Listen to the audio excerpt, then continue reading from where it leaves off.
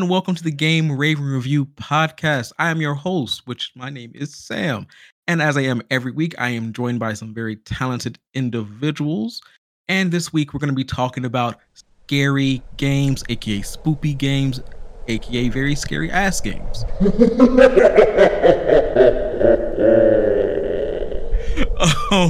But before we get into any of the scary games, let's again introduce who we have with me this week. And let's start with Tanny. Tanny, how are you? Oh, hello. I'm doing all right. How are you doing? I'm doing better. Again, this week it's only Monday as we record this. I feel that. But I figured I should ask you how you're doing and because you're going to ask us how we are. But I had to give it back to you. I appreciate that. Wow. All right. And Emily, aka Whitefoot, how are you? I'm doing fine. How are you, Sam? Everyone keeps asking. Oh my gosh. I am doing just well. Thank you for asking. Taz, how are you? I'm great. How are you, Sam? Doing all right. Day at a time. This is a thing now. I love it. Let's talk about you, Sam. Almost November, which is kind of weird because it's like this year is almost over. But hey, day at a time. And last but certainly not least, El Capitan Puppet. Hey, you didn't ask me how I was. I was waiting. You always say the hey. I was going to ask, how are you doing? We're going to have it back. Let's try it again. Let's bring it back. Okay, let's bring it back. Okay, let's try again. But last and certainly not least, El Capitan Puppet. Hey. Puppet, how are you? I'm good. Wow. She didn't ask me how I was. He's not going to ask Sam. Puppet calls the line. Nah, Sam's been asked too many times how they're doing. Well, thank you all, besides one person, for joining me this week. I really appreciate it, and we will be right back with what we've been playing for the last week or so. See you there.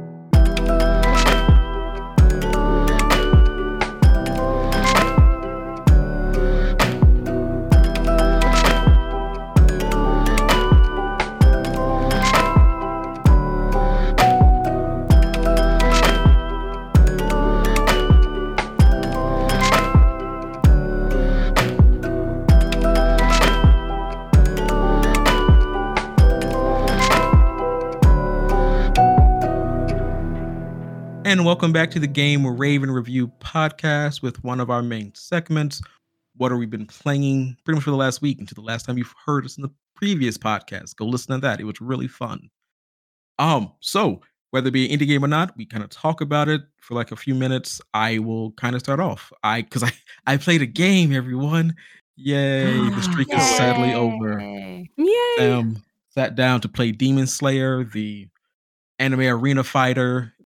It's good. Like, again, if you like the Naruto Storm games, it's roughly that with swords.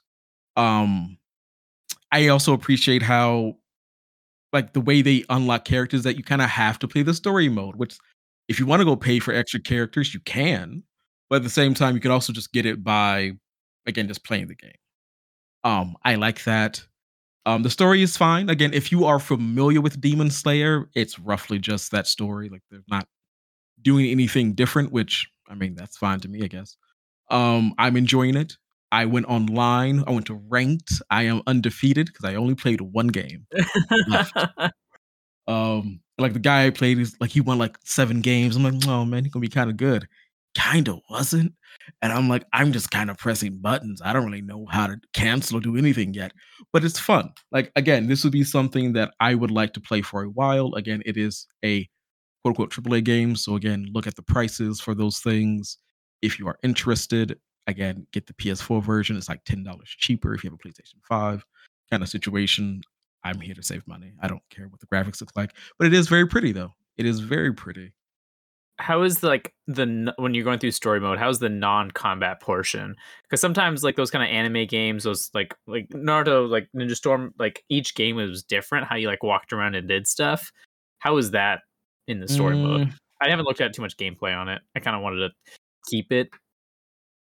The Naruto, I think it was Storm 3, when you had to like walk around like the village and stuff. You get some segments like that. Any quote unquote cutscenes, you can pretty much just skip altogether if you want to.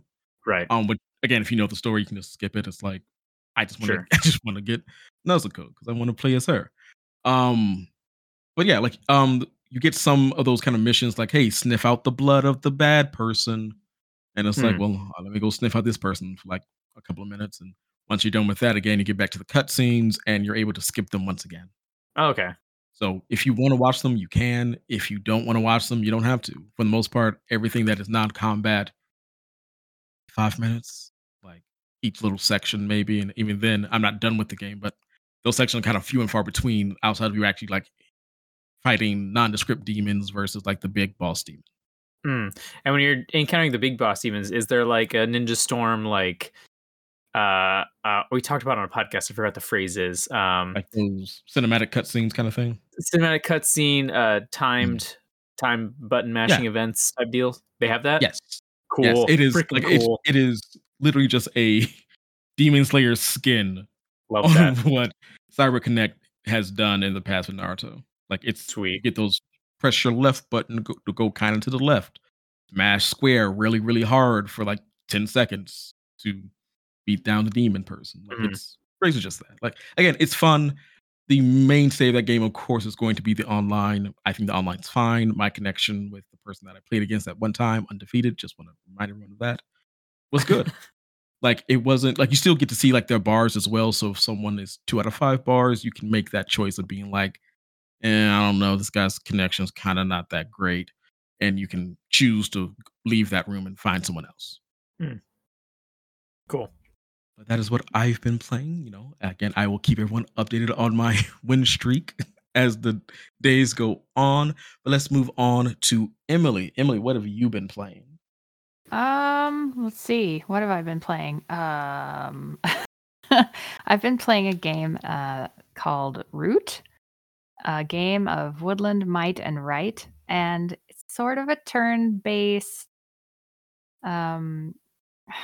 kind of hard to describe, really. Basically, you choose a faction. You can be like a bird or a cat or a fox, and you are basically trying to take over as many clearings in the forest as you can. And it's kind of like a board game, card game.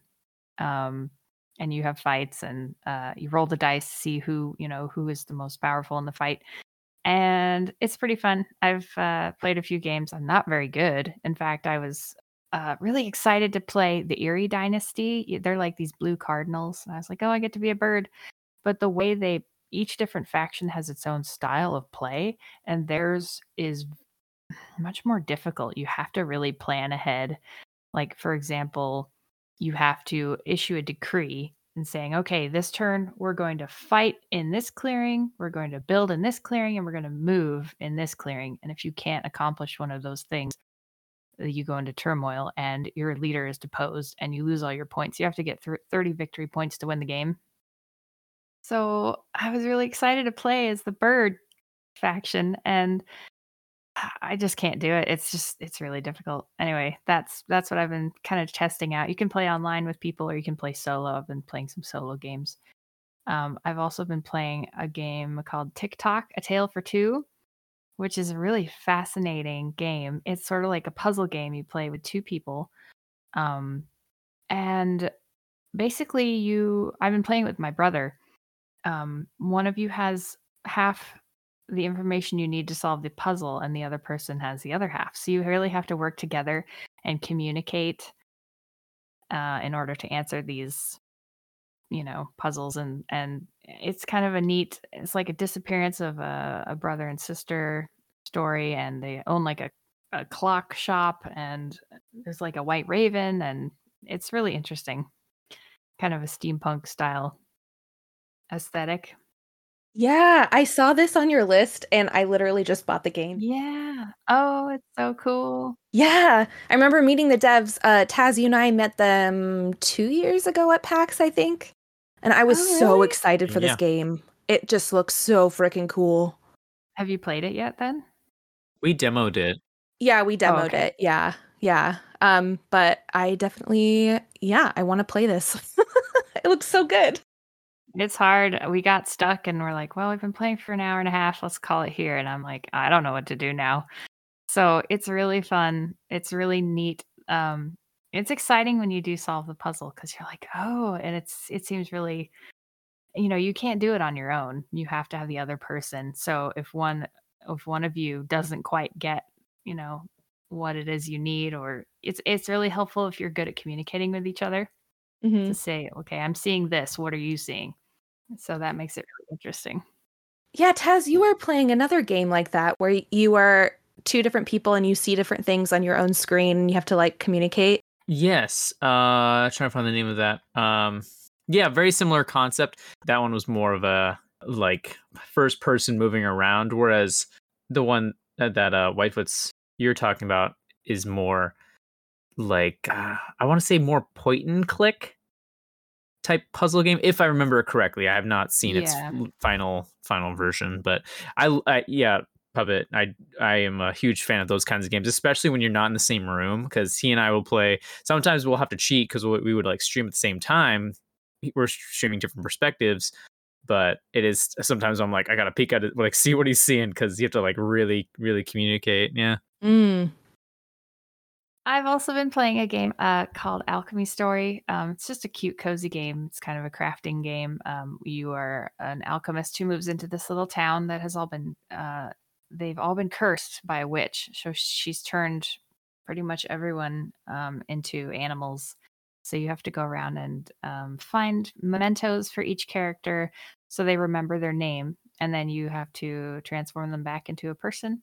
And yeah, it's really cute. It's made by Eloise LaRoche. I think I'm saying that name wrong, but she is the same solo developer who made Lemon Cake.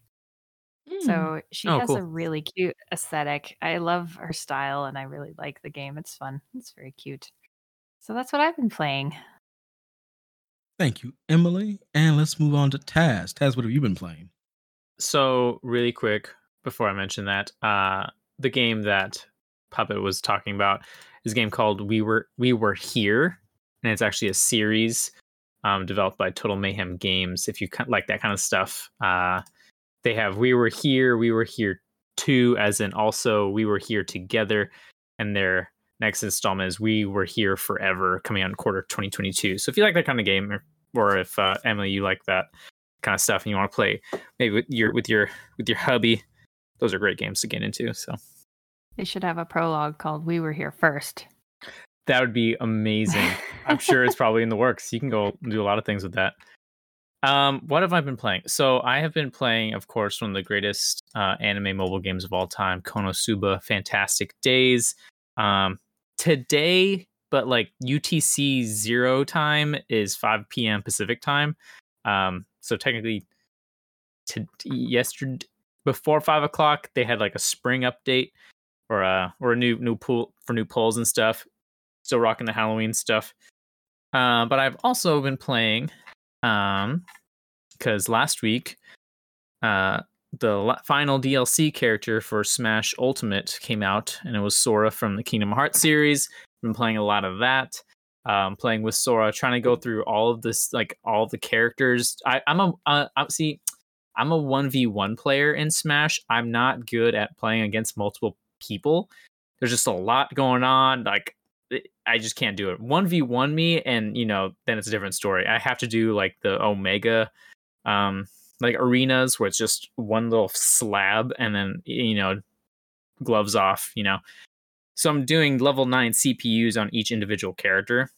Now I got through Bowser. I forgot the last one I went through, but after I defeat all of the CPU, like all the level 9 CPUs, then I'll move on to completing the main storyline with Sora.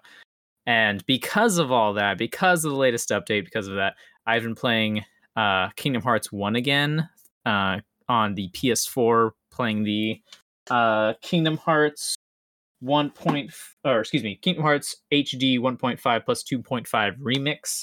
So I started my Kingdom Hearts journey over again, and it's just a nostalgic trip, man. That game is freaking good. The entire series is good. So if you haven't already, please feel free to do so.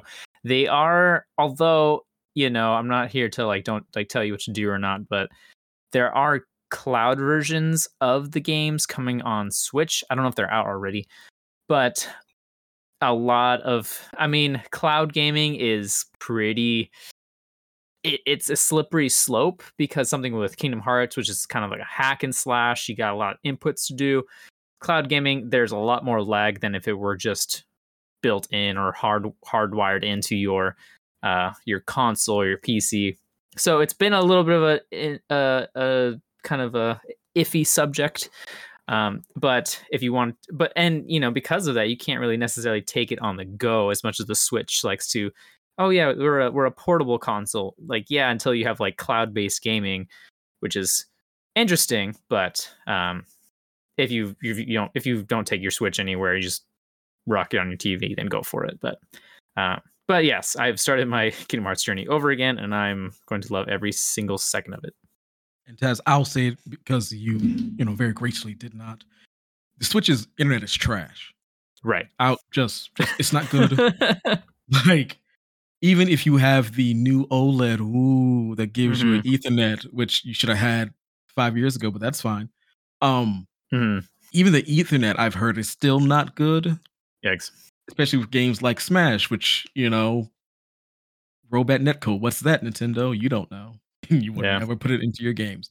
So again, cloud gaming's fine as far as Nintendo goes. It's just, if you have other platforms, I would probably go there. But again, if that's the platform that you have, absolutely, then go right ahead. Give it a try. Give it a whirl. Yeah.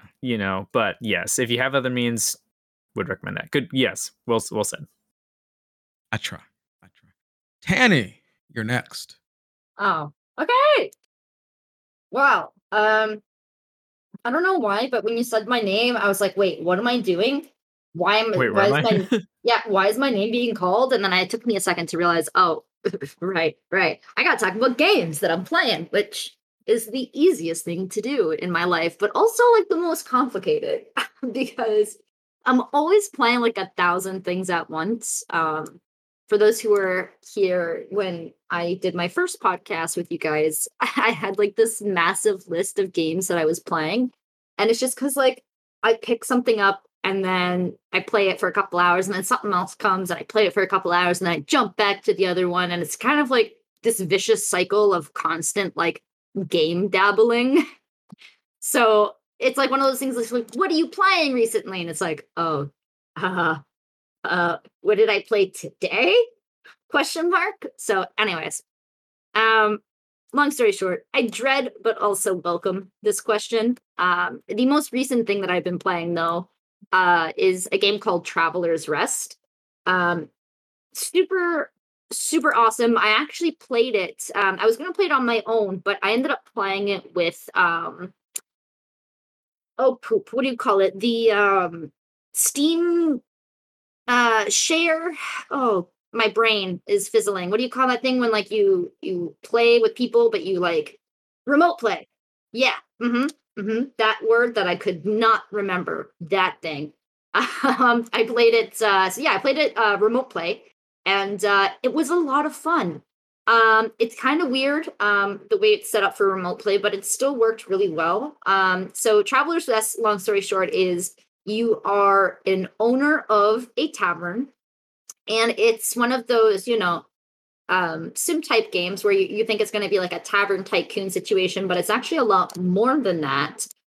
You get your tavern and you can, do lots of updates on the inside. You get to decorate it. Like, your tavern is based off reputation. So depending on how, how well you do with serving, the customers with what they want, you get different reputation depending on like what decorations you have, determines comfort levels. But like if you have too many of the same thing, then it like actually takes away. So kind of like if you guys played Valheim, like the different decorations change the comfort, which also like made you rest better. if you guys ever played it, it's like similar, logic there. But yeah, so you get to also like run a farm and you get to, do lots of crafting and like make your own different types of beer. And then like, from my understanding, like there's stairs that go upstairs that I still haven't been able to go up. And like, apparently I can like, maybe sell rooms for the inn, and like I just unlocked a crafting room in the back of my tavern where I'm actually now making my own like malt liquor and all these other things, and I'm like, yeah. So either way, I feel like I am the king of a tavern right now, just making all these awesome things, crafting all this good stuff. But yeah, it's really, so far for it being early access, it has such a nice charm to it. I mean, granted, there are some things that, I still would have liked to, really see done, like making like, the resources more accessible, because there's only like a small little area that you could like travel. It's not like a Stardew Valley situation where you have this massive map and you can go around and like collect all these different things. It's like you have your one area and things will populate on there, and regrow over time. And you kind of just have to wait for that. So I guess it is like a resource management, type of discussion, but there's small little things like that. And you share a hot bar when you're playing on remote play. And if someone goes into a menu when you're on remote play, everyone's in the menu. So if I go to craft something, my friend who I was playing with, that menu would open up on his screen as well. And so like he would have to stop doing what he was doing when I was in a menu and vice versa. So like things like that, I feel like should be able to be ironed out a bit more. But for what it is right now, like I've been having a lot of fun. Like last night, I think I put like, I don't even know how many hours did I, almost 3 hours last night I put in. And that was the first time I tried it. And it was definitely a lot of fun. And I'm going to play some more today. So like, that's the most recent one. Highly recommend you guys. If you guys like those type of games, definitely a good one to jump on early, because I can only see it getting better. And they just released like an update. So they're constantly updating the artwork. So supporting them early, I think is, an awesome thing. Cool. Yeah. And so, I mean, like that kind of also goes on with Stardew Valley, the friend that I was playing this game with. I actually introduced him to Stardew Valley and like converted his soul into what it is to be in love with these type of games. Because like up until now, he was like, CSGO, and he's like one of the main mods of Escape on Tarkov. And I'm like, no, play farming sim games. And he was like, Yay! what is that? I'm gonna hate it. I was like, no, you will not. And I corrupted his soul. Nice. Did you guys see the creator of Stardew Valley's next game? Oh my god, yes! You're I a want to own a freaking chocolate chocolatier, factory. dude. Holy Yeah! moly. It looked so good. Oh, I was like, I literally squealed for the 2 minutes that I watched that video. I was like, oh my god, when can I do it? When can I do it? And all it says at the end is in development. I'm like, why? No. Yes. I'm like, tell me when I can have this in my hands, please. Yes. Yeah, no, I am the worst fan individual over this. I literally ran around screaming at my cat after, being like, Floki, there's a new game coming and I can make chocolate. And like my other cat Noelle is looking at me like, what is wrong with this human just screaming at us about chocolate? I'm like, yes, just it needs to happen, okay? Anyways. So yes, I did see this. And as you can see, I am ready. But yeah, so like outside of those though, I mean, I play Genshin Impact, quite regularly because I gotta have me Breath of the waifus, like I gotta have those. And right now, Genshin Impact really doesn't like me when it comes to RNGesus, so I haven't really been getting like really good drops at all, and I've been getting a wee bit salty, but like it's fine, it's part of the gacha grind. So Yeah. that's just something on an ongoing basis. Just get one of those unlucky stretches that last forever. Yeah, you were mentioning Konosuba. Is that a gacha as well? I've actually never heard of it. Yes, if you like the anime, it is a gacha mobile game. Fantastic. Yes, I do. I do like the anime. why? See, like now it's gonna like be pulling more lovely. waifus, you know. I just, my life is so full of them. Not that I'm complaining, but at the same time, my wallet does sometimes, you know, because I am definitely a victim of that. Where I'm like, I want you. I haven't felt like I needed to. I've been talking about Konosuba, a game I've been playing. I've been playing it every day for like the last 2 months, and I you get hooked on a mobile game for like a week, and then you're good. I haven't put a single cent into this game because it makes me feel that I can still earn the gems like at a reasonable pace, at a reasonable time. I can still max out my stuff without paying a cent. So that's what I like differently. And it's not like it's kind of similar to Genshin Impact. They don't do the whole puzzle piece gimmick. It's just like you either get the character or you don't, or you get a duplicate that you can upgrade the character you already have. No 100 pieces for one character. You know, that kind of sounds a lot more forgiving and a lot more, you know, easier on my heart and sanity. So yes, absolutely. Highly this recommend. might be something that I have to check out now that like I was listening to you and I was like, wait a minute, is that a gotcha? So Yeah. Let me know what you think. all right, Taz, you'll be first to know for sure. Lit. But yeah, then other than that, you know, I'm always playing Dead by Daylight with folks on and off, and especially being October, more people, you know, want to play the spoopy games. So, you know, just running away, screaming as I try to save my soul from a mass murderer and, you know, escape from this unrealistically weird scenario where you are locked in this area and need to fix generators because everyone that's dropped there apparently knows how to fix generators, you know, and has that knowledge to completely redo that and reactivate electricity. So, you know, I just had to scratch that itch. I don't know if I'm making any sense to anyone here when I say this, because I just realized I'm like, you know, going on and talking about, you know, oh yeah, it totally makes sense type of situations of Dead by Daylight. But if you've never played it, you have no idea what I'm talking about. So I'm sorry. But yeah, that's it. That's me. The most prominent things. I could, you know, go on a tangent and a 5-hour conversation about everything else that I've played and kind of dabbled into within, you know, even the last 2 days. But I mean, Okay, I have a question. answer. I've wanted to play Dead by Daylight because I've had so many people say, "Oh my gosh, you would love this game." Is it first person though? So no, it is not. It's kind of it's third person, but it's not like too far third person. It's like, you know, it's Like over the shoulder. kind of, yeah. I think that's the best way to explain it. Okay, cool. Because you can, like, for example, when I'm being chased by a killer, I can use my right mouse button, hold that down, and kind of change the camera angle, but not change the direction that I'm running. So that way I can actually like look behind me. Yeah. But it's not like over the top too much where you just see everything. It's actually more like it's still like the holy beep, there's someone chasing me. I need to make sure where they are, and instead of just being first person, it's like just a little bit more over it. And you're like, okay, thank God there's this aspect because I would be crying if I couldn't see. Yeah. Oh, perfect. Okay. Well, I have the game. I'll probably want to play Ooh. with you at some point. I Yes. just can't do first person because, you know, motion sickness, but Oh yeah, no, you're fine then. You're fine. yay. Awesome.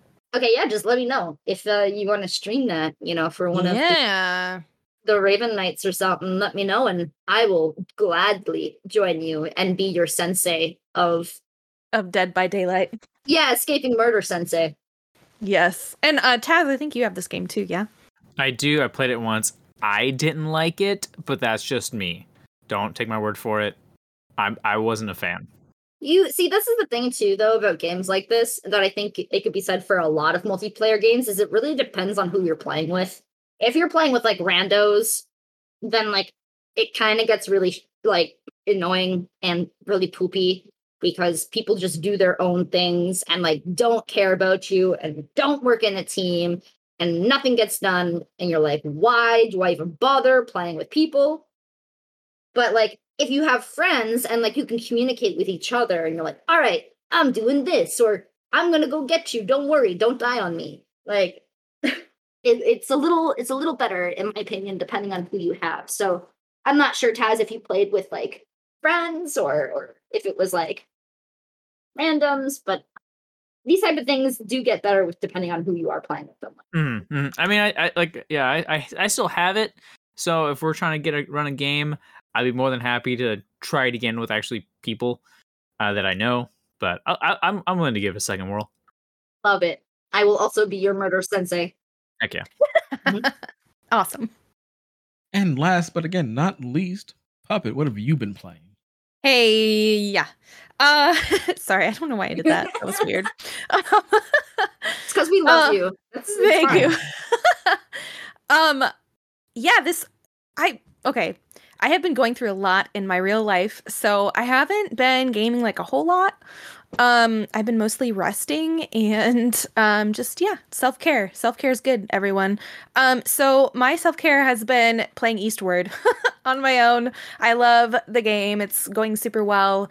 I have also been playing a lot of Graveyard Keeper, which I've mentioned before here. And I feel like I could play Graveyard Keeper forever. Although I am getting to points when I am getting a little frustrated because there's so much to do and I just kind of feel a little overwhelmed. And I even had somebody come in to my chat who was like, I'm just like trying to see like what I should do next. And it looks like you're kind of early on, but I'm feeling overwhelmed and I just hate this game and like all this stuff. And I was like, oh my gosh, I'm so sorry. And they're like, yeah, but I still want to play it. And I was like, yeah, same. So yeah, it's been cozy games, I guess, ish for me. Yeah. And then Super Smash Brothers with Taz. That's been fun. I'm better at Sora than he is, so I'm just gonna throw it out there. 1v1 me, I swear to God. I have people who will back me up on that. No, for sure. Marital shade. It was the funniest thing because we play for, at the podcast last week.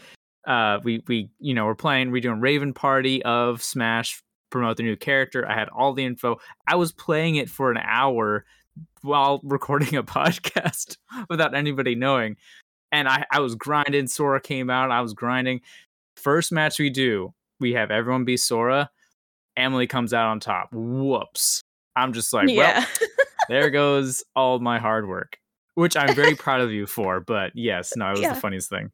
No, it was the weirdest thing. Like, I usually main Zelda because I love her, not because I'm good with her, but I mean, I'm okay with her actually. But I'm actually decent with Sora. So he's very similar to Link, and I'm also really great with Link, so maybe that could be it, but I don't know. Anyway, Mr. Game & Watch also has a Keyblade, so I also play as him. He's a Keyblade master, yeah. It's true. Anyway, those are my games.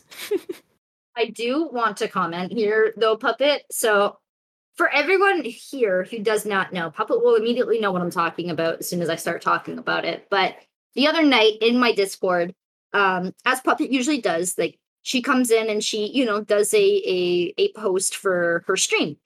And all of a sudden, her post gets like banned by my bot. I got in trouble.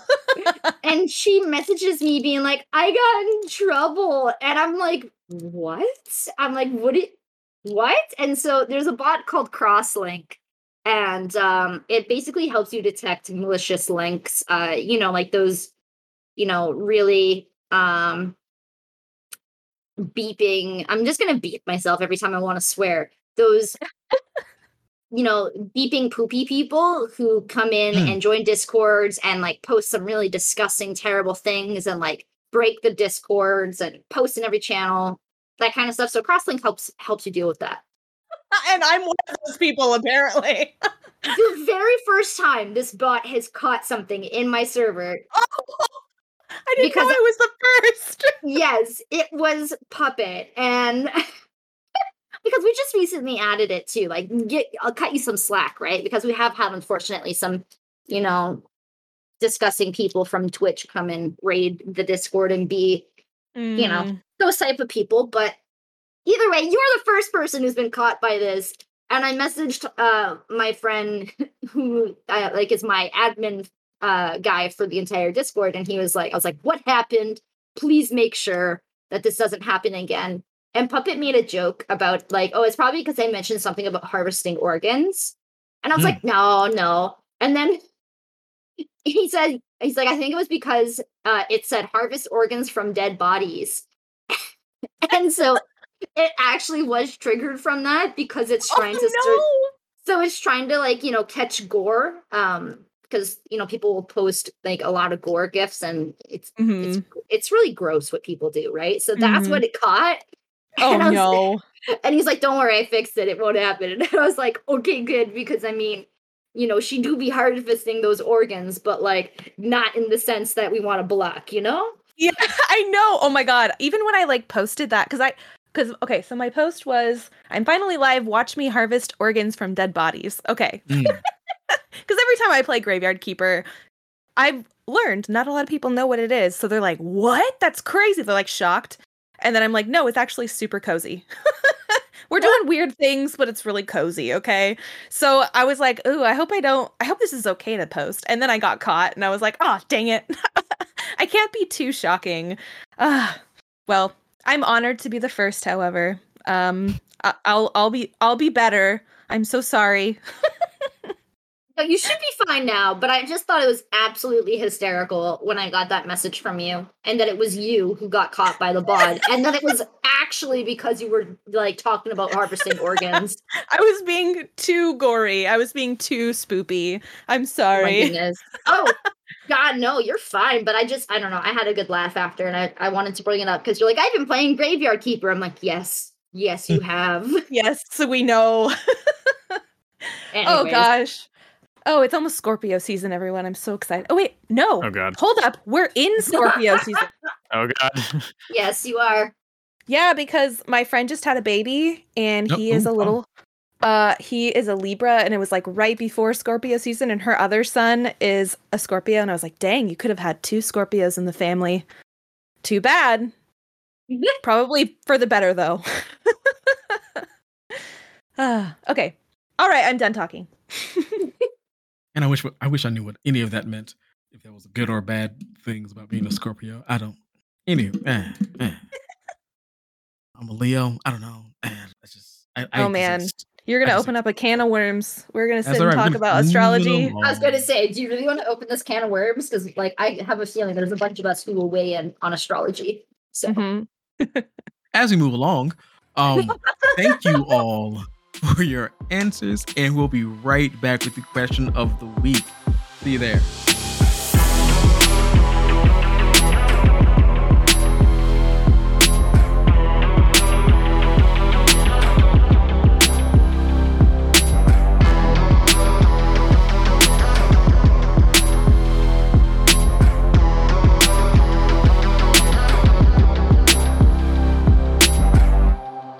Welcome back to the GURP. That's right, the Game Raven Review podcast. I'm gonna get t-shirts with that on it one day. With the segment that we like to call Question of the Week.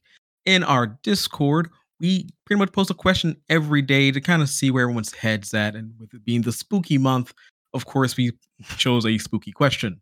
If you'd like to join our Discord, please go to GameRavenReview.com and a link will be right there for our Discord. So, our really spooky question. Ooh, spooky. What are your pet peeves in horror games? And let's start with Taz. Oh, God. I know I have one. I'm trying to think about this. Pet peeves in horror games. Supply management in horror games is one of my biggest pet peeves because there needs to be a balance, right? When you're playing a games like Outlast, right? There's a balance between, I'm in a room, I have no idea what's going to happen. I need my, night vision camera, right? You can find batteries all over the place, but you sometimes got to use it. Sometimes you want to save your batteries, save your juice a little bit, right? And I think that horror games that have that kind of mechanic, it's a hit or miss. And they either like they do it so little to where once you get to the end of the game, and for some reason there's this boss battle or whatever, even though this has kind of just been a scary experience, you're left with nothing because you used it all being scared by a bunch of nonsense. So, and that's why, like, and this is not no way me like saying, you know, I don't like these games. I do like these games. I'm just saying, like, games like Alien Isolation was one of the greatest horror games of its time that came out, and I didn't use half the things that they offered me. Sometimes it's even overwhelming. I didn't use barely anything. Of course, because you can't use the gun on the alien because that doesn't work. It doesn't do anything. You just gotta run. You gotta hide from that sucker. So there's 0 point in like using any of that stuff. Sure, there's some androids running around, but like you can walk away from you know, it's sometimes it's overwhelming to the point where it's like, I don't need any of this. I'm just trying to get out of here. So having the psychology of it tricking you to like, oh, you want to collect stuff. It's like, no, you don't need to collect stuff because the boss is like the main antagonist is not affected in any way, shape, or form throughout the game. Sure, flamethrower is nice. You can scare it away. It doesn't kill it. You can't kill it. There's like 3 of them in there.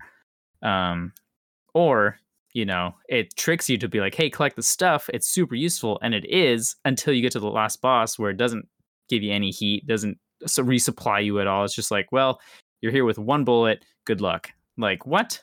And then you rage quit and you're like, trash game. Not that it is. It's just like an experience that you have emotionally that I've had on stream. I'm like, what? This game was great up until the final chapter because now I don't have the stuff because I already used the stuff. So to put that in a phrase, pet peeve, item management is a hit or miss pet peeve. Respectable. Puppet. Well, actually, to piggyback on that, Taz, I don't know if this is like a horror game genre thing or if like I've only played horror games that happen to have this. But so you have to have certain items in order to save. So whether it's like you need to have parchment in order to save, or if you need to have a cigarettes or something in order to save. And when those items are not easily found, or like later on in the game, they like become more scarce. I do not like that. It's fine if it's like plentiful. Like I'm playing Dying Flame right now, and I feel like they're doing a really great job at making sure that there are enough of these items everywhere for you in order to save when you need to. And it kind of like, it helps you with the pacing of how often you should save. So that's done well. But I have played other games where it's like, the pacing is all over the place with the items. Like you said, Taz, like in the beginning of the game, you'll have so many opportunities to find a bottle of ink or whatever you need.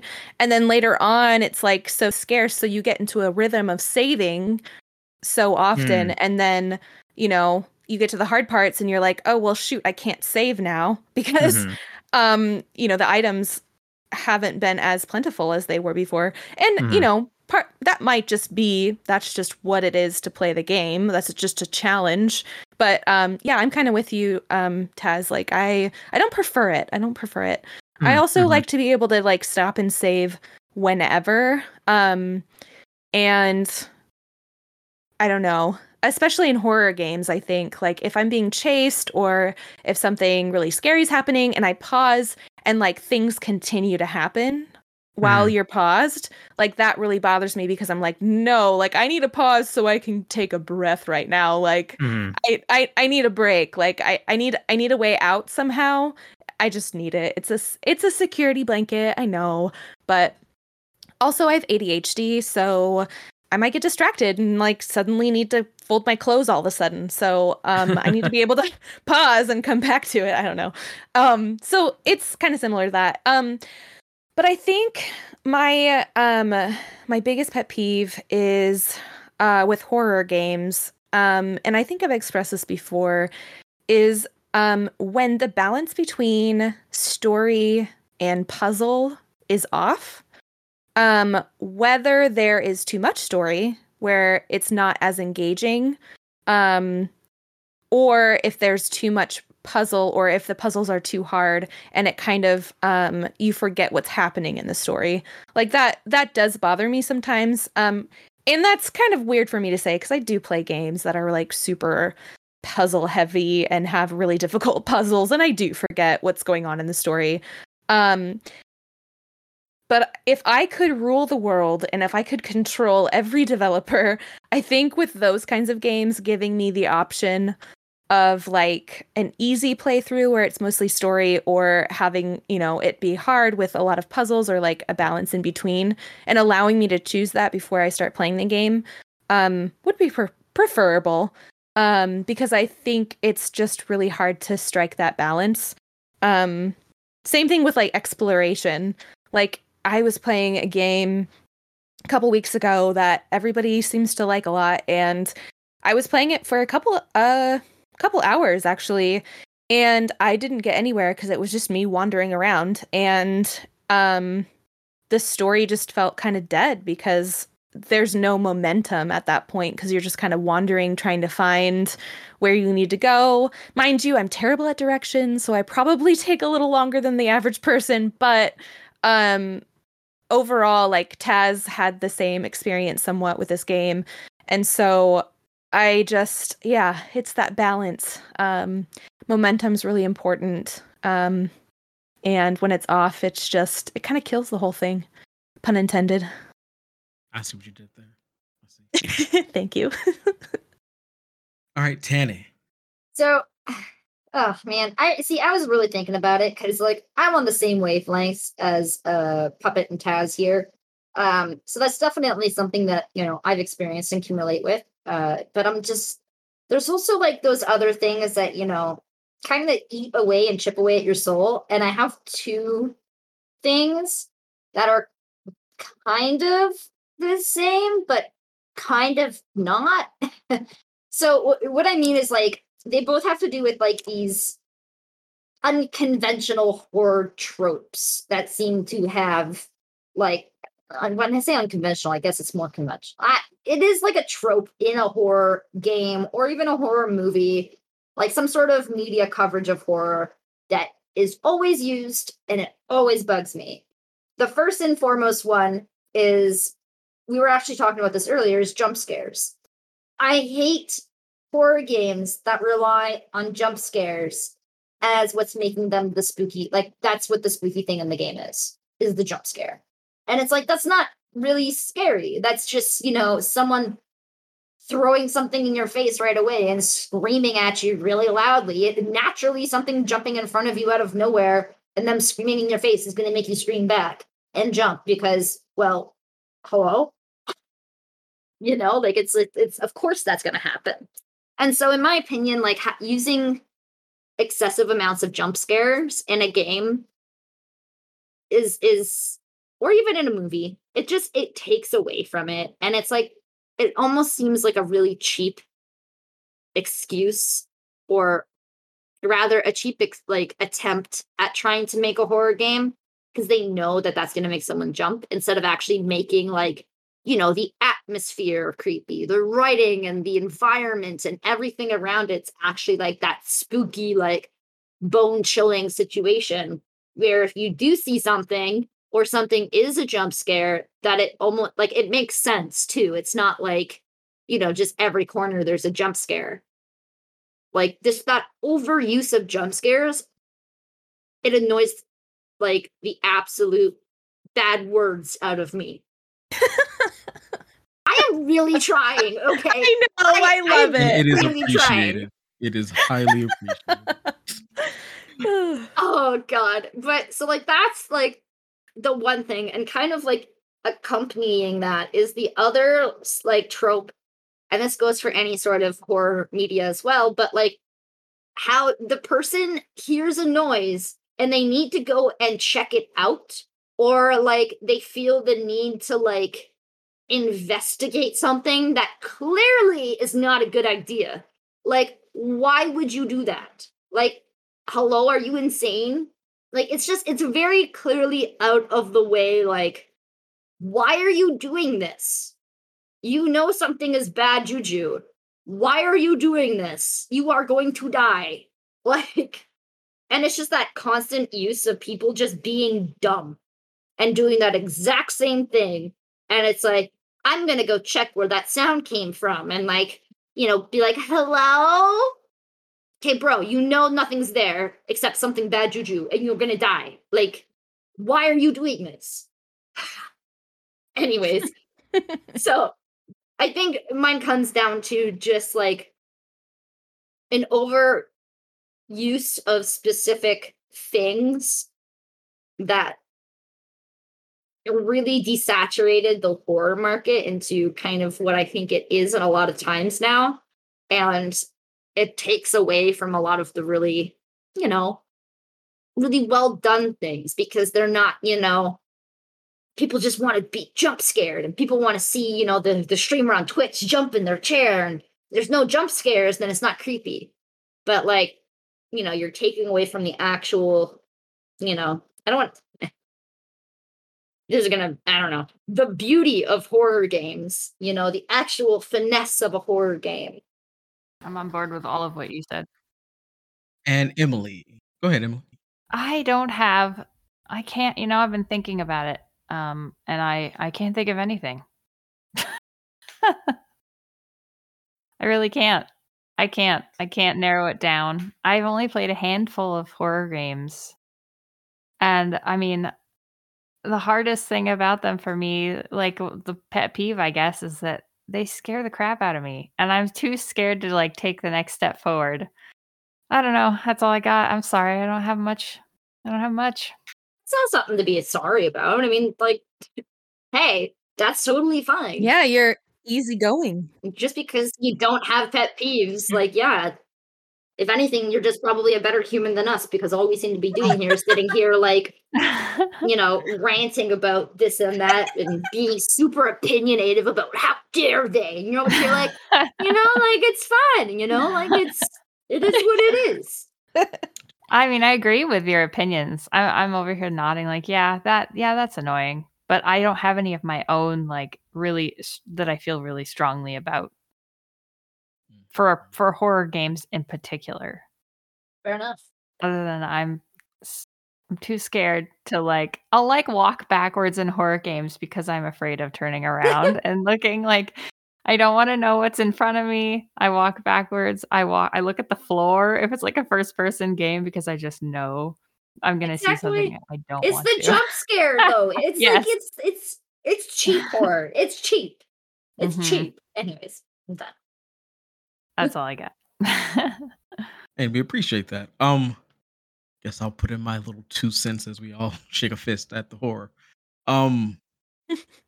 As mentioned, again, I think we've mentioned this somewhere in the past on a number of these podcasts.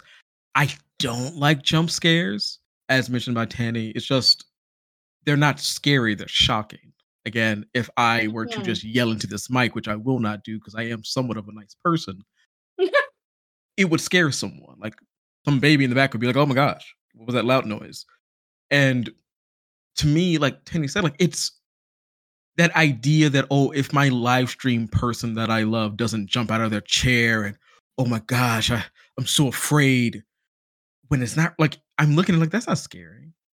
Like nothing that you're doing right now is scary. Like, sure, and again, I can't put a level of scariness on a person, even though I think sometimes you might be Twitch acting. But that's just me again being old man and being jaded by the world. But yeah, like jump scares to me, much like Five Nights at Freddy's. That whole game is nothing but jump scares, but it also gives you somewhat of an atmosphere. Like when you get Foxy down to like I think like night 4 or so in that first game, when you first see Foxy like running down the hallway, like beelining it to you, that's scary. Because I know that thing is coming at me and it will kill me. And oops, I'm only at 8% battery life. And these doors aren't going to be closed forever. And I'm only at 4 a.m. and I got to get to 6.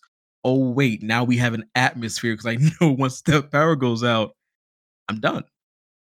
And that to me is what makes a horror game is an atmosphere. Like I want to have a thriller element to it. Definitely. Right? Like to me, all horror needs thrillers, but all thrillers aren't horrors.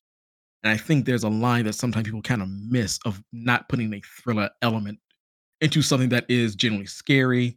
I'm going to make a small tangent here about a TV show called You on the Netflix, where I didn't watch it when it first came out. I just really wasn't up my alley. The one kid from Gossip Girl, meh. And to hear people always talk about, oh man, it's so creepy, so this and that.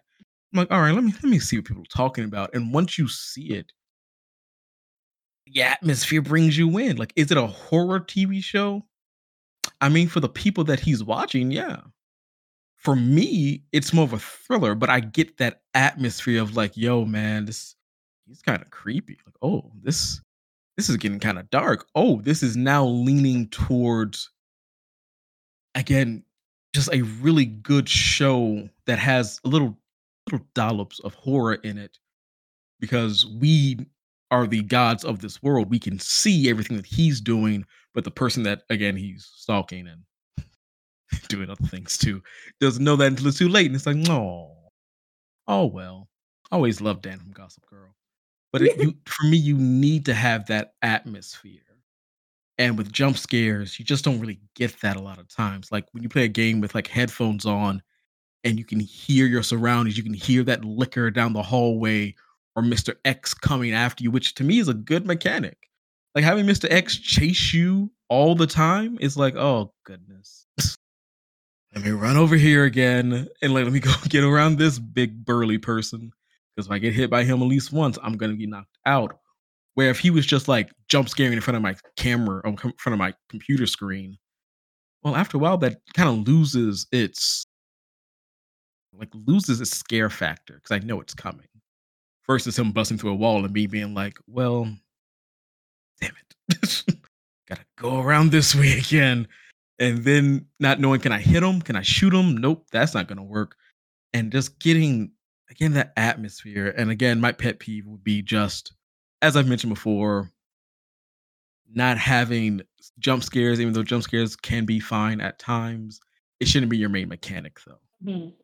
You should have an atmosphere that leans towards, again, it being creepy, being, again, a thriller, being something that, again, when you look around that corner, who is breathing so heavily. And no, thank you. Then maybe getting that when you like when Emily said, like you turn around and be like, oh, there you go. Hey, didn't know you were behind me breathing so heavily. Well, I'm dead. I think then, like, you basically, in a nutshell, then the best way to say it, because I agree with you, is the lack of establishing an environment is, the problem here.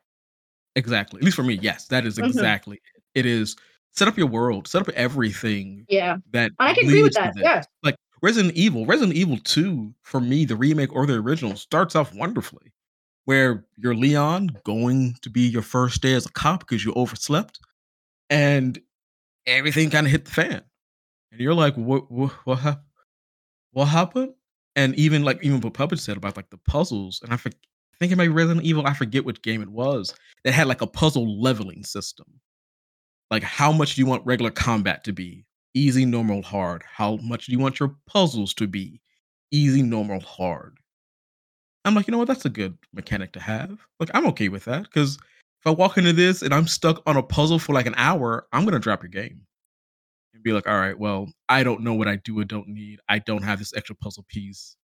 I'll see you tomorrow. And then just leave. Mm-hmm. But that is my answer. And if you all would like to answer questions like this, again, please join our Discord. Please go to GameRavenReview.com, and a link to our Discord will be right there. And we'll be right back after this with our main topic. See you on the other side.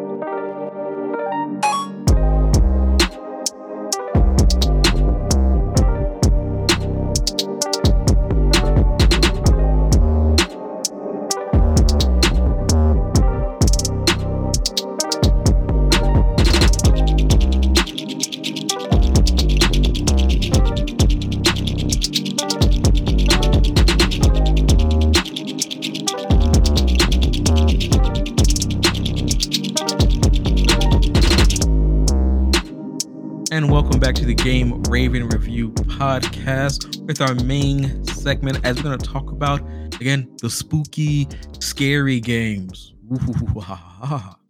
Again, horror games. And we're going to start off with what is a horror game and also what are some of the stereotypical classifications of a horror game. Tanny, we'll start with you. This is so we were actually talking about this question just before the podcast started. And I know a lot of us kind of got into this really enlightening conversation about it. And I know Puppet's going to want to jump in here too.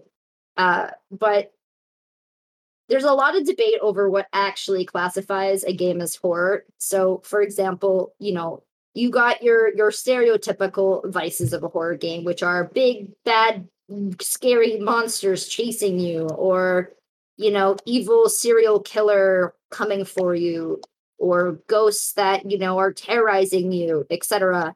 Or if there's a lot of gore in a game, it could be considered horror. So a lot of those things kind of always get that classification of horror, regardless if it's actually a quote unquote scary game or not. But then you get other games, I think we were talking about Inmost as a game because it is classified. One of the subtags on Steam that they have is horror. And that game does have, dark imagery, a lot of dark undertones, and, dark context as a whole. So, I mean, like, it is definitely an eerie game, but it's more of like a psychological thriller if you really get down to the nitty gritty. And again, this is my opinion. I'm by no status an expert on this whatsoever, but like pretty commonly when you have things like of that nature, it's less of a horror classification as it is like people don't just slap that on right away. They would immediately slap on a horror title if it's like, like I said, a serial killer chasing you that you're trying to escape from, or lots of big scary monsters that are tearing people apart, and like those type of very stereotypical media definitions of quote unquote scary things. And I think this kind of falls back into the conversation too, Sam, where you were mentioning the establishing of an environment is important when it comes to, the use of jump scares. And I think that also kind of ties into this whole thing as well, where it's like the environment, that's how it's set up, is very important. And so you get something like Inmost that has a very well-established environment and it's very creepy and dark and, it is what it is. But like people immediately won't classify that game as horror because it's not your typical in your face, very obvious, quote unquote, horror, right? So this is kind of like that vicious debate circle where, it would be more of a psychological thriller than it would be a horror game. Again, open to debate, but yeah, Puppet, I don't know. I know you were kind of looking into a couple things regarding that. Yeah, I think, so we had a podcast last year about horror games, and we kind of talked about this like a little bit, but I had no idea how much of a gray area horror games and the classification of them is.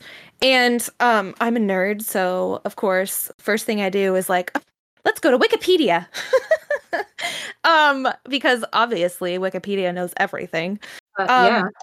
And I thought that they said it really well. So if you, the horror game page on Wikipedia says that horror game is a video game genre created on horror fiction originally, and is typically designated to scare the player. Unlike most other video game genres, which are classified by their gameplay, horror games are nearly always based on narrative or visual presentation and use a variety of gameplay types. So I thought that was fascinating, and also probably the answer to the question of like, why is this so confusing?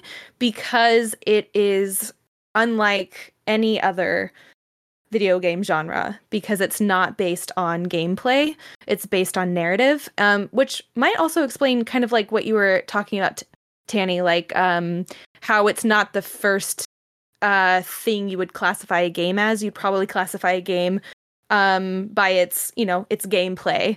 rather than, its narrative. So in my little Wikipedia rabbit hole for the day, I also have been reading about some subgenres of horror games, and it's another way in which the horror genre is kind of unique, is that it has some subgenres. And so basically there are 5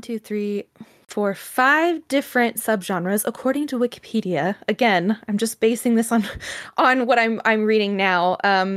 If you are an expert in classifying horror games, please feel free to contact us on our website. We would love to hear from you, because I'm just a nerd and I love this stuff. So the first subgenre is what's called survival horror. So that's kind of like The Forest, for example, would be like a survival horror. And it's based on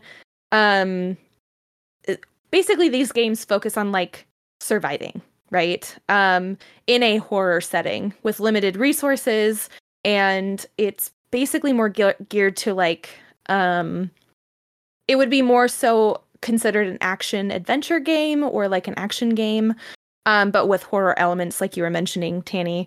The Resident Evil series is a great example of survival horror.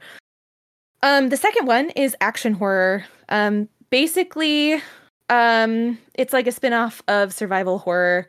And most action horror games are like first person and there's third person shooters. So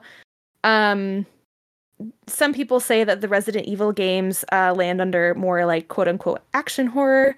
But again, it comes down to the narrative and what elements are a part of that.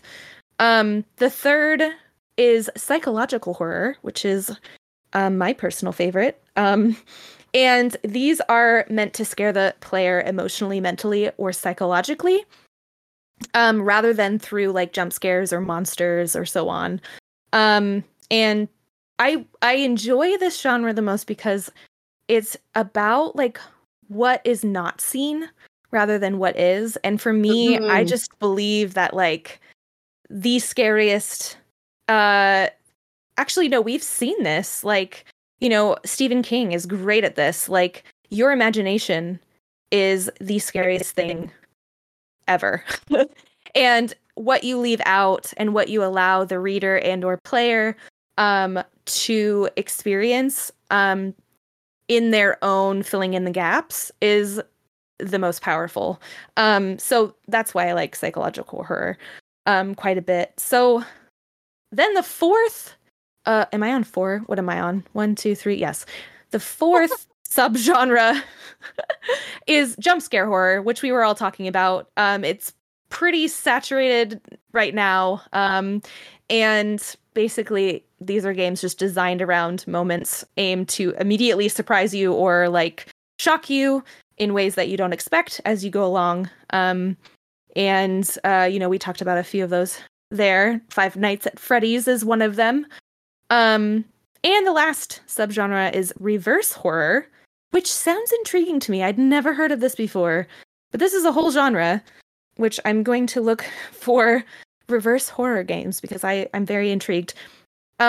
They involve the player scaring other people rather than being scared. So, like, compared to a classic horror game, instead you're like considered the antagonist. So it involves like assuming the role of a monster or villain, and your job is just to like take advantage of others and scare others and just be the villain, the bad guy. Oh, Kind of like that Friday the 13th game. Yeah.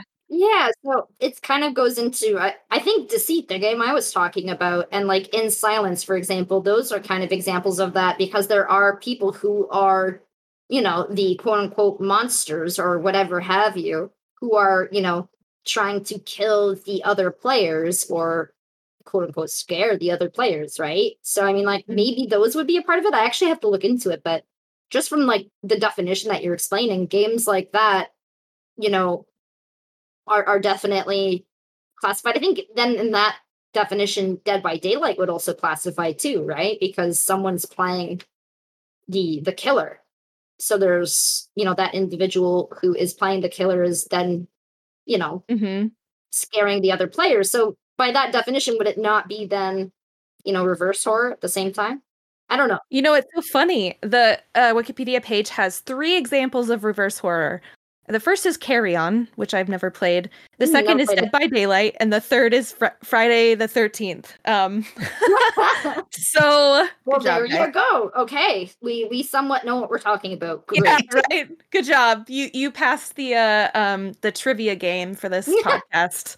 Yeah. So there you go. A little nerding out a little bit about horror and how to classify it. I have learned more, and I hope if you're listening to this, you've learned a little bit more too. And if you have any more input, please contact us through our Discord or email us or whatever. I would love to hear from you as well. Yeah, tweet me and tell me how wrong I am. Yes. Honestly, I love it. I love the conversation. Let's go. Being honest. Okay. All right. So as we've gotten a very well spoken breakdown of what each subgenre is, and let's go around real quick to see again what your favorite subgenre would be. I know mine is survival horror, but no, I just again growing up with the Resident Evils and your Silent Hills, like those were just the games. Like again, having to sneak, to a friend's house or be like, "Hey, guy, can I borrow that disc for my PlayStation because my mom won't buy me the game?" And just getting that item storage that I think Taz talked about earlier, where it's like, or even Papa talked about like ink ribbons and having to make sure all that's together. Because hey, guess what? If you don't have that ink ribbon, you can't save the game. And you're like, Mhm. and that's why like the remix is just like, do you want to play that way? And I'm like, no. Like young me was inspired. Old me is jaded by the world. I just like, no, just give me the easy way, please. But yeah, I love survival horror. I was so mad when Silent Hills never came out. I hear that Konami might be bringing that back though, so hopefully I'll get my Norman Reedus. That's a rumor that's been going on for how long? Listen, Sora's in Smash. Mm-hmm. Like that is my answer to anyone who believes my dreams cannot happen. Sora's in Smash. I have dreams. Let me just have this one dream, please. I'm sorry. I just feel like smushing it. I know, So- that's all right. Okay, all right. I do it sometimes. Okay, cool. And Tanny, I don't think you mentioned yours. What is your favorite subgenre? Contrary to popular belief, I am actually a big baby when it comes to scary games. I mean, actually, I don't think everyone knows I'm like, I scream like crazy. Like, me and horror games, we are very, or just scary games in general. We have a history, us, okay? So like there's times where it's like I will be playing a game and I'm like, I'm not going in there. I'm not doing that. You're going. And like it's just like I'll make someone else do it type of thing. But anyways, over the years, I have come to appreciate survival horror and psychological horror, I think. As two of the big things. Because I really love storytelling and I love like a narrative that's really kind of going to poke out your brains. And I think Puppet, your analogy to, or I guess comparison rather to brain, oh my goodness, Stephen King, oh my god. That took me a hard minute for my brain to be like, the guy who made that movie that you hate the most too, or the concept of the movie you hate the most too. Anyways, so I just like games like The Forest I've really come to enjoy. So things where there are those kind of creepier aspects that are amongst you, but you are, trying to survive. I think I like The Forest too because of like the base building components and like that kind of like, material gathering, that kind of stuff. So like those type of things I'm a bit more biased to in general, just because that's kind of something that I really do enjoy in games. But psychological horror, a game that's actually coming out on the 31st. So this October, the 31st on Halloween, there's a game coming out called I think it's called At Eve's Wake. Yes, so excited for that one. Okay, so it is the right name. Okay, so I played the demo during IWOCon. I was a streamer for IWOCon this year, and I played their demo, and holy crap, I have never played a better demo in my life of any game. And this is saying a lot, because this is like a graphic novel, we'll call it. And it just does such an amazing job at setting this environment and this tone.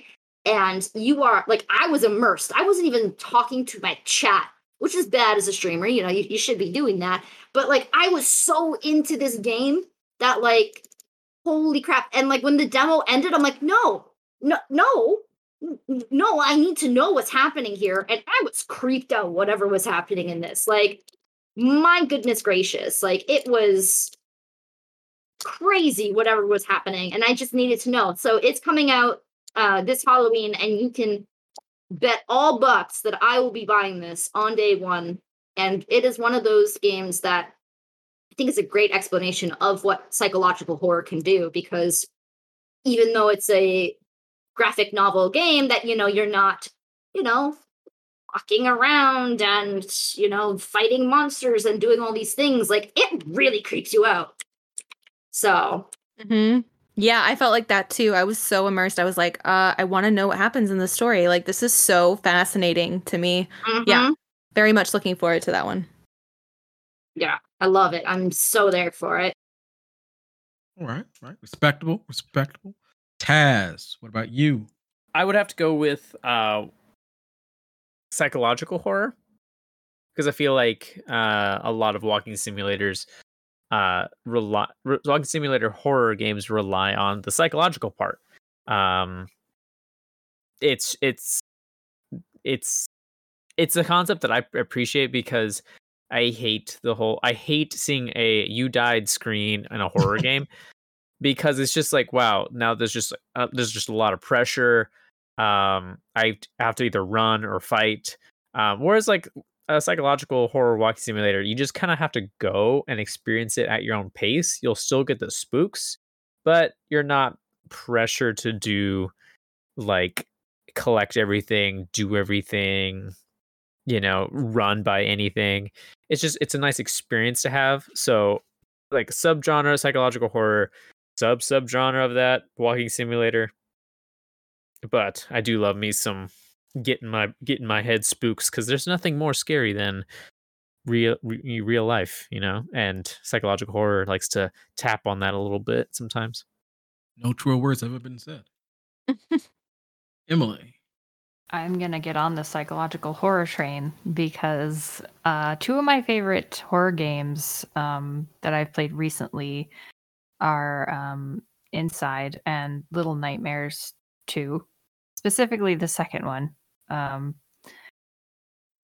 Yeah, just like you were saying, atmosphere is so important, and those two games excel in atmosphere, and just the background. I think Puppet, you and I dubbed it decor, because it's not there to be interacted with so much as just to be decor for just how messed up the area you are in. It truly is. Like, I mean, in one of the games in Little Nightmares, I think you ride like some bodies on a conveyor belt. Like, you don't know what it is, but you're grabbing onto it, and it's wrapped in burlap, and it's all stained, and you're like, what am I running on? Like, what am I grabbing onto? And just the little details are really what make a horror game for me. Sound design in particular is a great way to just terrify a player, even with nothing. Like, you hear a creaking footstep behind you. That doesn't require anything graphically or even gameplay. It's just atmosphere. So yeah, psychological horror, I think, is the deepest form of horror. If you can disturb the person who's playing the game, I think you've truly scared them, and that's something a jump scare can never really do. So I think psychological horror but also with a sprinkling of survival horror in there. And I think that's what Inside and Little Nightmares does so well, is that you have to escape certain things and hide from certain things.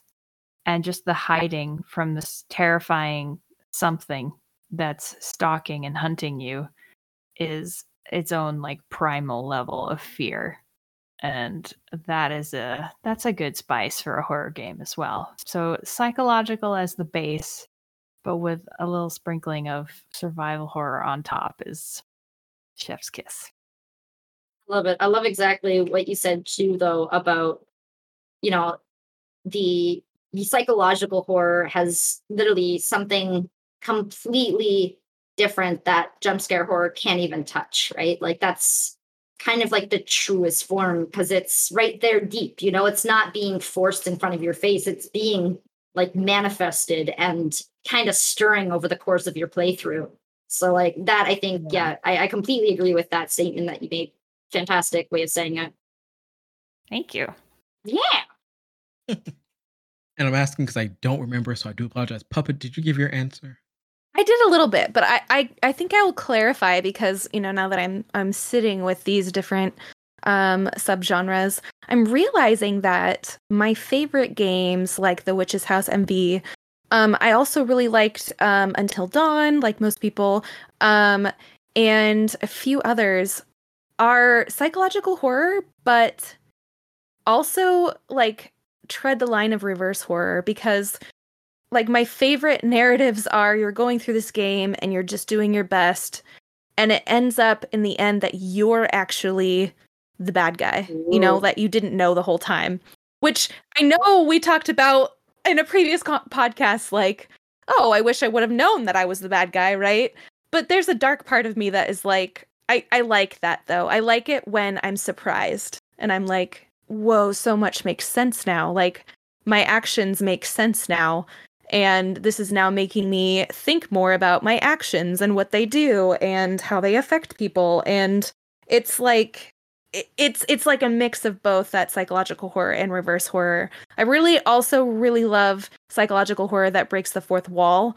Like another one of my favorite games. It's so funny as we're talking about this, I'm like realizing I have so many favorite horror games.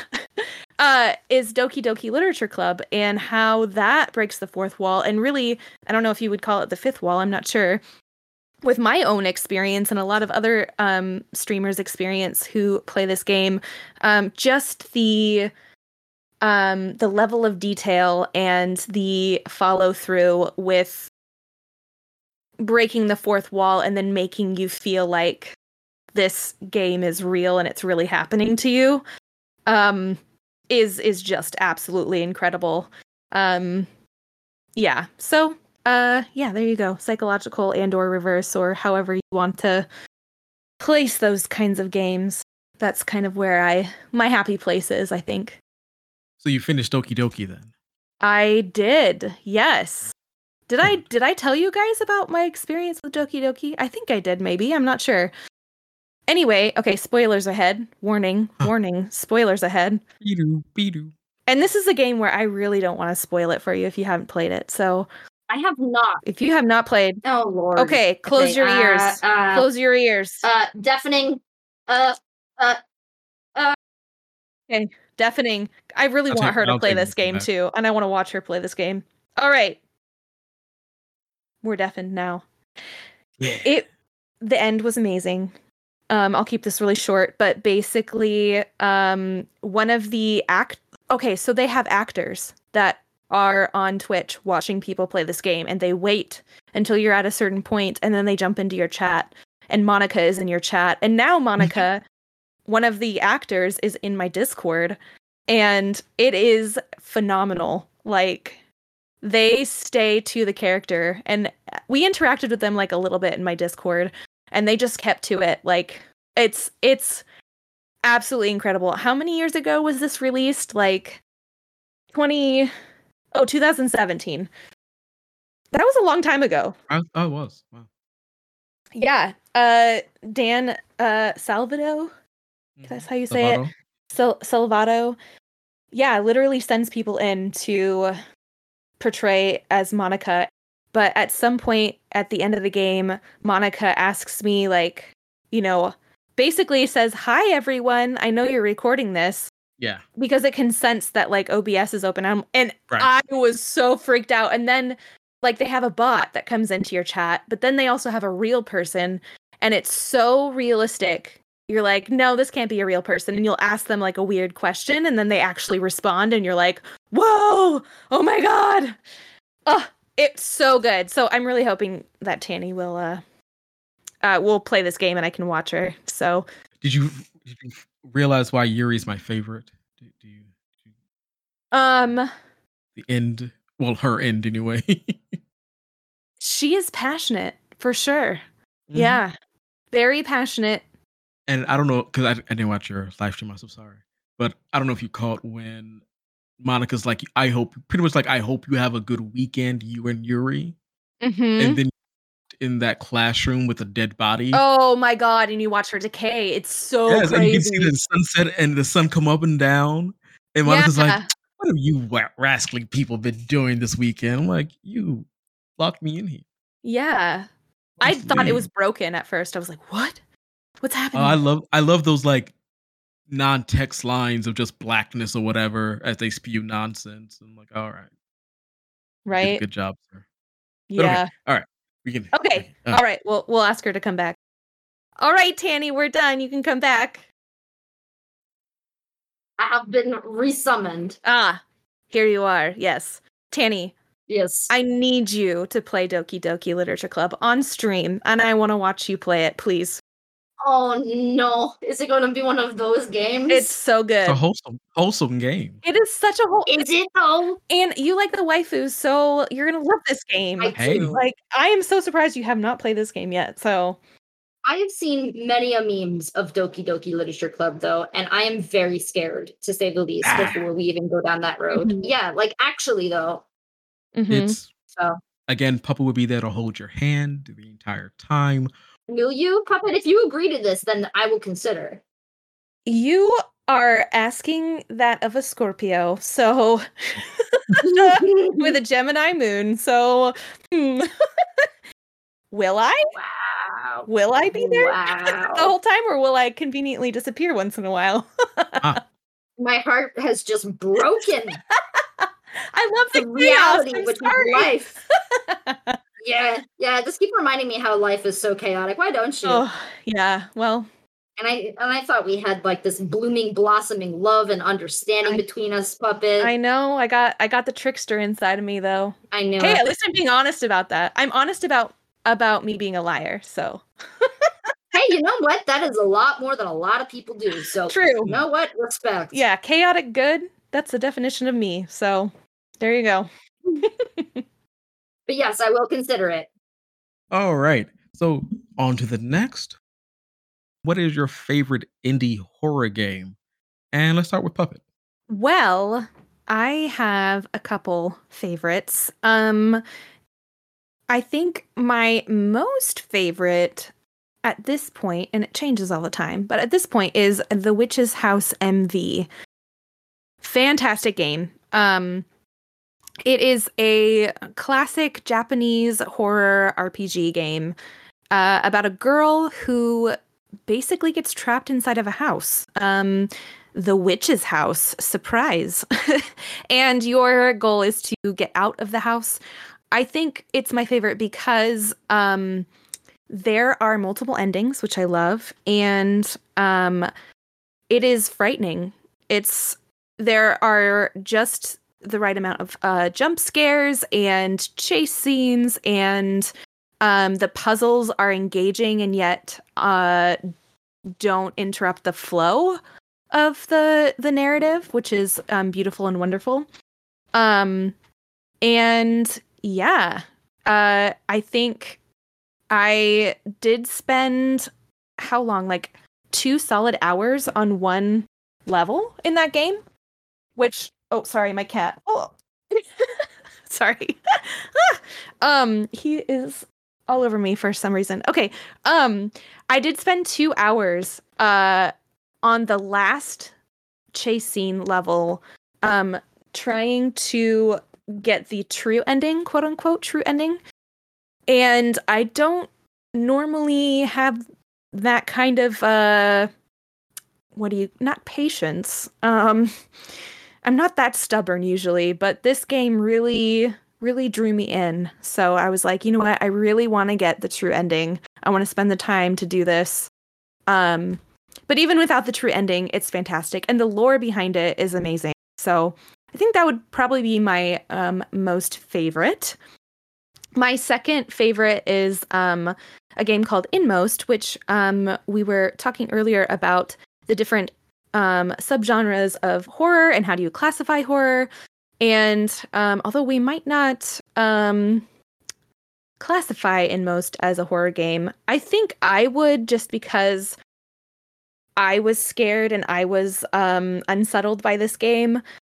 But it is a beautifully done game. It is a 2D platformer with amazing pixel art, and the atmosphere is just amazing. And the story is about three different individuals whose stories kind of intertwine in one way or another, and you find out at the end how exactly they intertwine, and has a lot of very deep commentary on family, life, relationships, and everything else. And so I really like that in games. I like when they are when they hit all the points. They have good music, they have good atmosphere, they have good art, and the narrative is something that makes you stop and think about your own life, and changes the way that you see the world. And I feel like that game does all of those things. So those are my two. Very nice. And Emily. Okay. I think the first horror game I ever played was called Never Again. And it's a pretty recent game. It's made by Primary Games. And it came out in 2019. And it's really very graphically well done. It's a first-person game.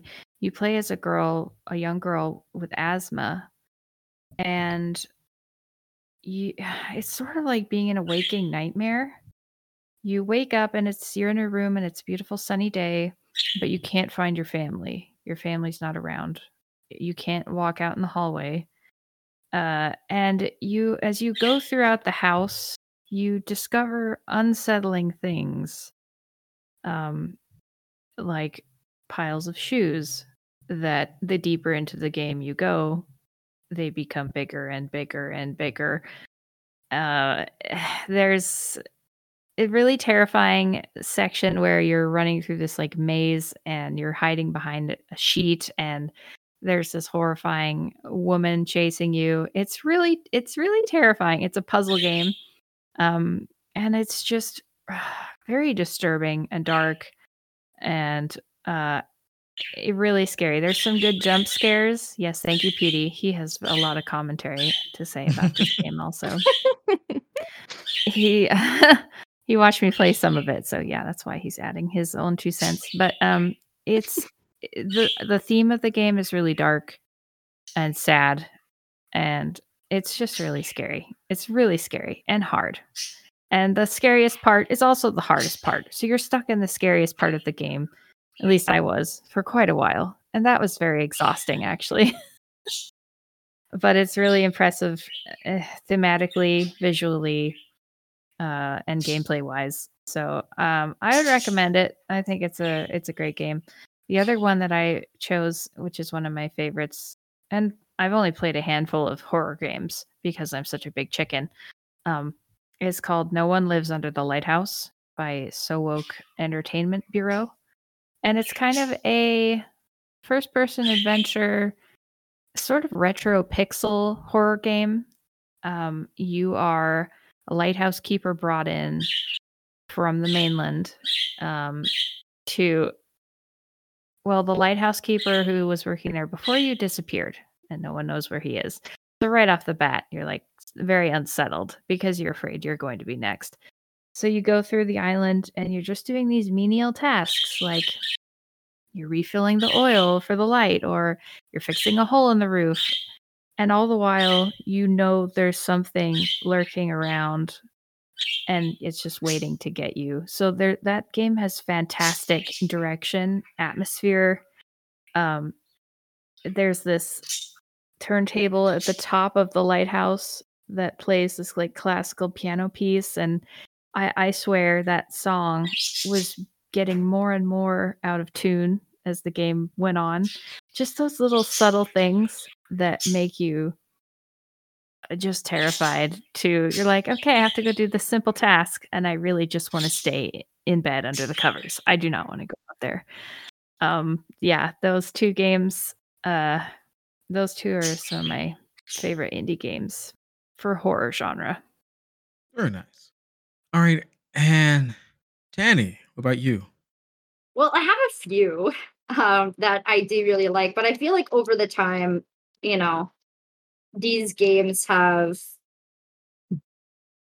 what do you call it? I guess become arguably not indie. Um, like for example, one of the ones that I quite enjoy playing with my friends is Phasmophobia.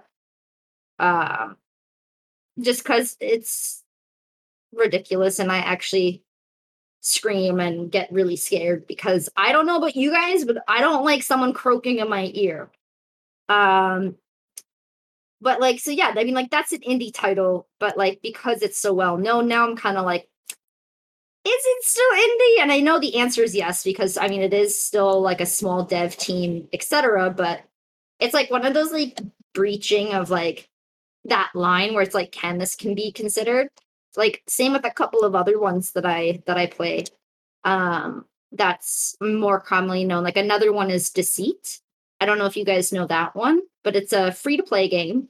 And it's along the same lines of like another indie title called In Silence or kind of Dead by Daylight, where you know there's two people who it's kind of a social deduction game in a sense too, where it's like there's people who are the infected or the monsters, and you know you're amongst this group of people, and you're killing people, but they have to figure out who the monster is before you kill everyone. It's very like Among Us in that sense too. But it's again free to play and it's very, very well known. And lots of people play it. So I don't know. It depends on, you know, what side of the line you are on like if it becomes super popular, is it still indie? And you know, if people are playing it to the point where like it's a AAA title, is it still indie? My opinion is yes, it is, because I mean it's an indie game is defined by the studio itself and the people making it, not by the amount of people playing it. So I mean, like, just like to put that kind of out there. Like, those are some of the ones that I really love. Granted, they're more well known, but I still think that you know they have excellent value in them, and especially for small teams, they've done a fantastic job.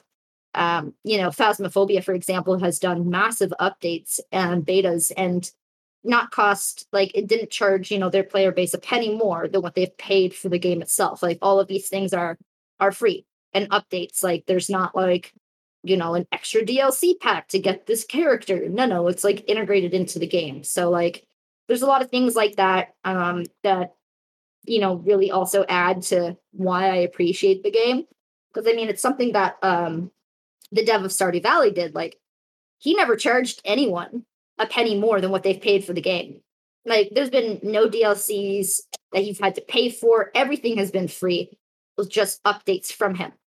And like that's the kind of thing that I think makes indie markets very special, is like that they're just passionate and they love their game so much that they just want that content to be out there. Now I'm kind of going on like more of a I love this streak and I love indies because I'm super sentimental, but like I think you guys get what I'm going on. Yeah, absolutely. Mm-hmm. But yeah, so I mean like those are a couple right there. The other thing too, like one of the games that I've watched since like pre-alpha is The Forest, and they're Canadian developers. And I was like super stoked about like these Canadian devs making something. And I don't know if you guys have played The Forest. It's quite well known now too, but my God, that game can be spoopy as heck. I had to stop myself. But like when there's people staring at you in the woods and you know they want to eat you, yeah, it's a bit scary. So either way, so like I watched that from pre-alpha all the way to what it is now, and it is beautiful how it progressed and how it's evolved and like gotten even more creepy than what it was, which, you know, I didn't know it was possible when it first came out that it would get even more creepy. But like it's those type of things where it's like, again, it's that environment and that atmosphere that Sam was talking about that's being established.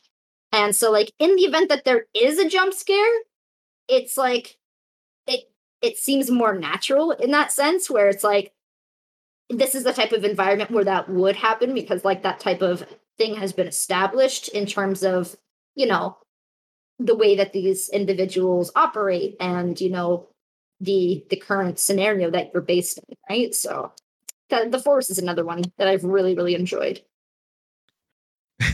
And Taz, what about you? Some of my favorite indie horror games. If I were to say even like not just like specifying indie so much, it's just like it was just a great horror game. Was Layers of Fear. I streamed that. There's 2 games. Layers of Fear 1 and 2. It's definitely the type of horror game that I prefer. It's considered a walking simulator. You kind of, there's no item management, there's no weapons, there's no camera, you just go. You just kind of go in a very linear just kind of objective, and it's developed by Bloober team. And they've done a lot of great things like The Medium, Blair Witch, and Observer. And it was just like a horror experience that you would expect to get from like just riding a roller coaster. Zero responsibility is had. You just kind of experience the spooks, and I prefer that. Great game. A lot of weird stuff went down. And then my second one would be Absolov End of Gods, developed by Angry Demon Studios, a team of, when they first started, it was some school university students, and they just kind of developed the studio, developed the games, and this one is kind of like think of a kind of like a futuristic Norse mythology type horror game. There is some stuff, you got to kill some things, do some stuff, but it's not. It adds to like the Norse mythology in like a futuristic aspect, and you're trying to kill Loki, and he does something to your head, and like it's pretty banana. You end up in like Niflheim, I think is the underworld kind of equivalent. But that one's a little different. It's not so much a walk, it's a little bit more of an adventure horror, but not as many demands as certain horror games that have the same genre attached to it. It had the spooks, it had the action, it had the great story. I ended up in one world that was filled with spider people things, and that I remember streaming that. I had to pause the game. I got out of my chair. I was like, nope, not doing this. And it was one of those situations where it was like a pure cinematic, so I had no real choice but to deal with it. But if you haven't already, please feel free to check those games out. And the Angry Demon Studios has come out with another similar kind of based off of Norse mythology called Unforgiving: A Northern Hymn, which I didn't actually realize until today that they were the same developer. But that one is also a great game, kind of also basing some stuff off of Norse mythology, which, you know, which is a kind of like a storyline or a reference point that I wouldn't expect to see in horror. You got all the classic demons, you know, zombies, things like that, but like to have something spooky that's a different kind of universe or a tale to tell, such as Norse mythology, didn't expect, but it is done very well. So highly recommend those games. Cuddly Carnage is that's their latest game. That's their latest game, and it looks amazing. It says, wanna fight creepy toys and slice mutated glitter-filled unicorns as Murder Kitty on a hoverboard? Heck yeah. I'm sorry, what? Murder kitties on hoverboards? Is that what you just said? Yeah, that's what I said. Sign me up. Please sign me up. Take my money. Go. Oh my god. Is it out? Let's see. Oh no. Okay, it says planned release date as soon as the unicorns allow it. Cool. I love it already. Yeah. And there is a cat on a hoverboard. Yeah. Okay. What a gift. What a gift. Wow. Oh my. Is that a pony? Is that a pony? I just heard Sam say that like under his breath. Trailer, it's like that looks like a pony. All right. Oh wow. Yes. And with that being said, that has been our podcast for this week. As this is coming out, Halloween, please be safe out there. Stay safe, again, with your candies or just going out with friends. Again, be responsible at all times. And thank you so much for tuning in to the Game Raven Review podcast. I have been your host, Sam, and you can find me on all social media under Sam Said It DFW. Annie, where can they find you? You can catch me on Twitter and Instagram and Twitch. On Twitch, my username is Tanyers. So a lot of the places my handle will be Tanyers. If it is not Tanyers, it is Revel Geekdom. Like on Twitter, you can find me at Revel Geekdom, and as well as YouTube, but Instagram and Twitch, for example, and TikTok, you can find me at Tanyers. And that is TANNYERZ. That's me. I like that. Emily, where can they find you? I am only on Instagram every now and then. I post things like flowers or my nails that I did recently. And that would be at Adamanta Whitfoot. Oh, that's so and she nice. added me too. She added me on the Instagram when I'm also rarely on. Huh? I'm confused. So you added me on Instagram. Oh, yes. We're like actual friends. He's very special. Yeah. Yay. Aw, so heartwarming. We've had so many emotional moments. You have. Ups and downs. Lefts and rights. Taz, where can they find you? On your social medias, of course. Yes, you can find me at TazTDevil3 on all the social medias. I don't really stream anymore, but I do stream on the Game Raven Review channel on Wednesdays at 8 p.m. Pacific Standard Time, playing all the fun indie games. Hope to see you there. And Puppet. Yes, hi, I am Puppet Master N. You can find me on Twitch, Twitter, Instagram under that name. That's Puppet Master EN. Aside from that, that's it. Also, side note, Halloween time is a great time to adopt a black kitty because yes, they need to be loved, and please be nice to them too. Don't make me come after you for hurting a black kitty because you're scared of it. They are the sweetest creatures in the world. I have a black kitty myself, and I love her dearly. So that's all. Please be nice to your animals, especially during this time. Because you don't know, those cats, they will knock off your drinks off a table. Yeah. From frustration. We're just playing. I love They are like toddlers, man. I have two, and they are worse than toddlers. I can say this for certainty, but I am 110% in agreement with Puppet. Love your black kitties. Yeah. They are sweethearts. And name them something cool. I don't know. I like a good name for the cat. I was watching a video. They named this dog Thanos. I was like, that's a good name.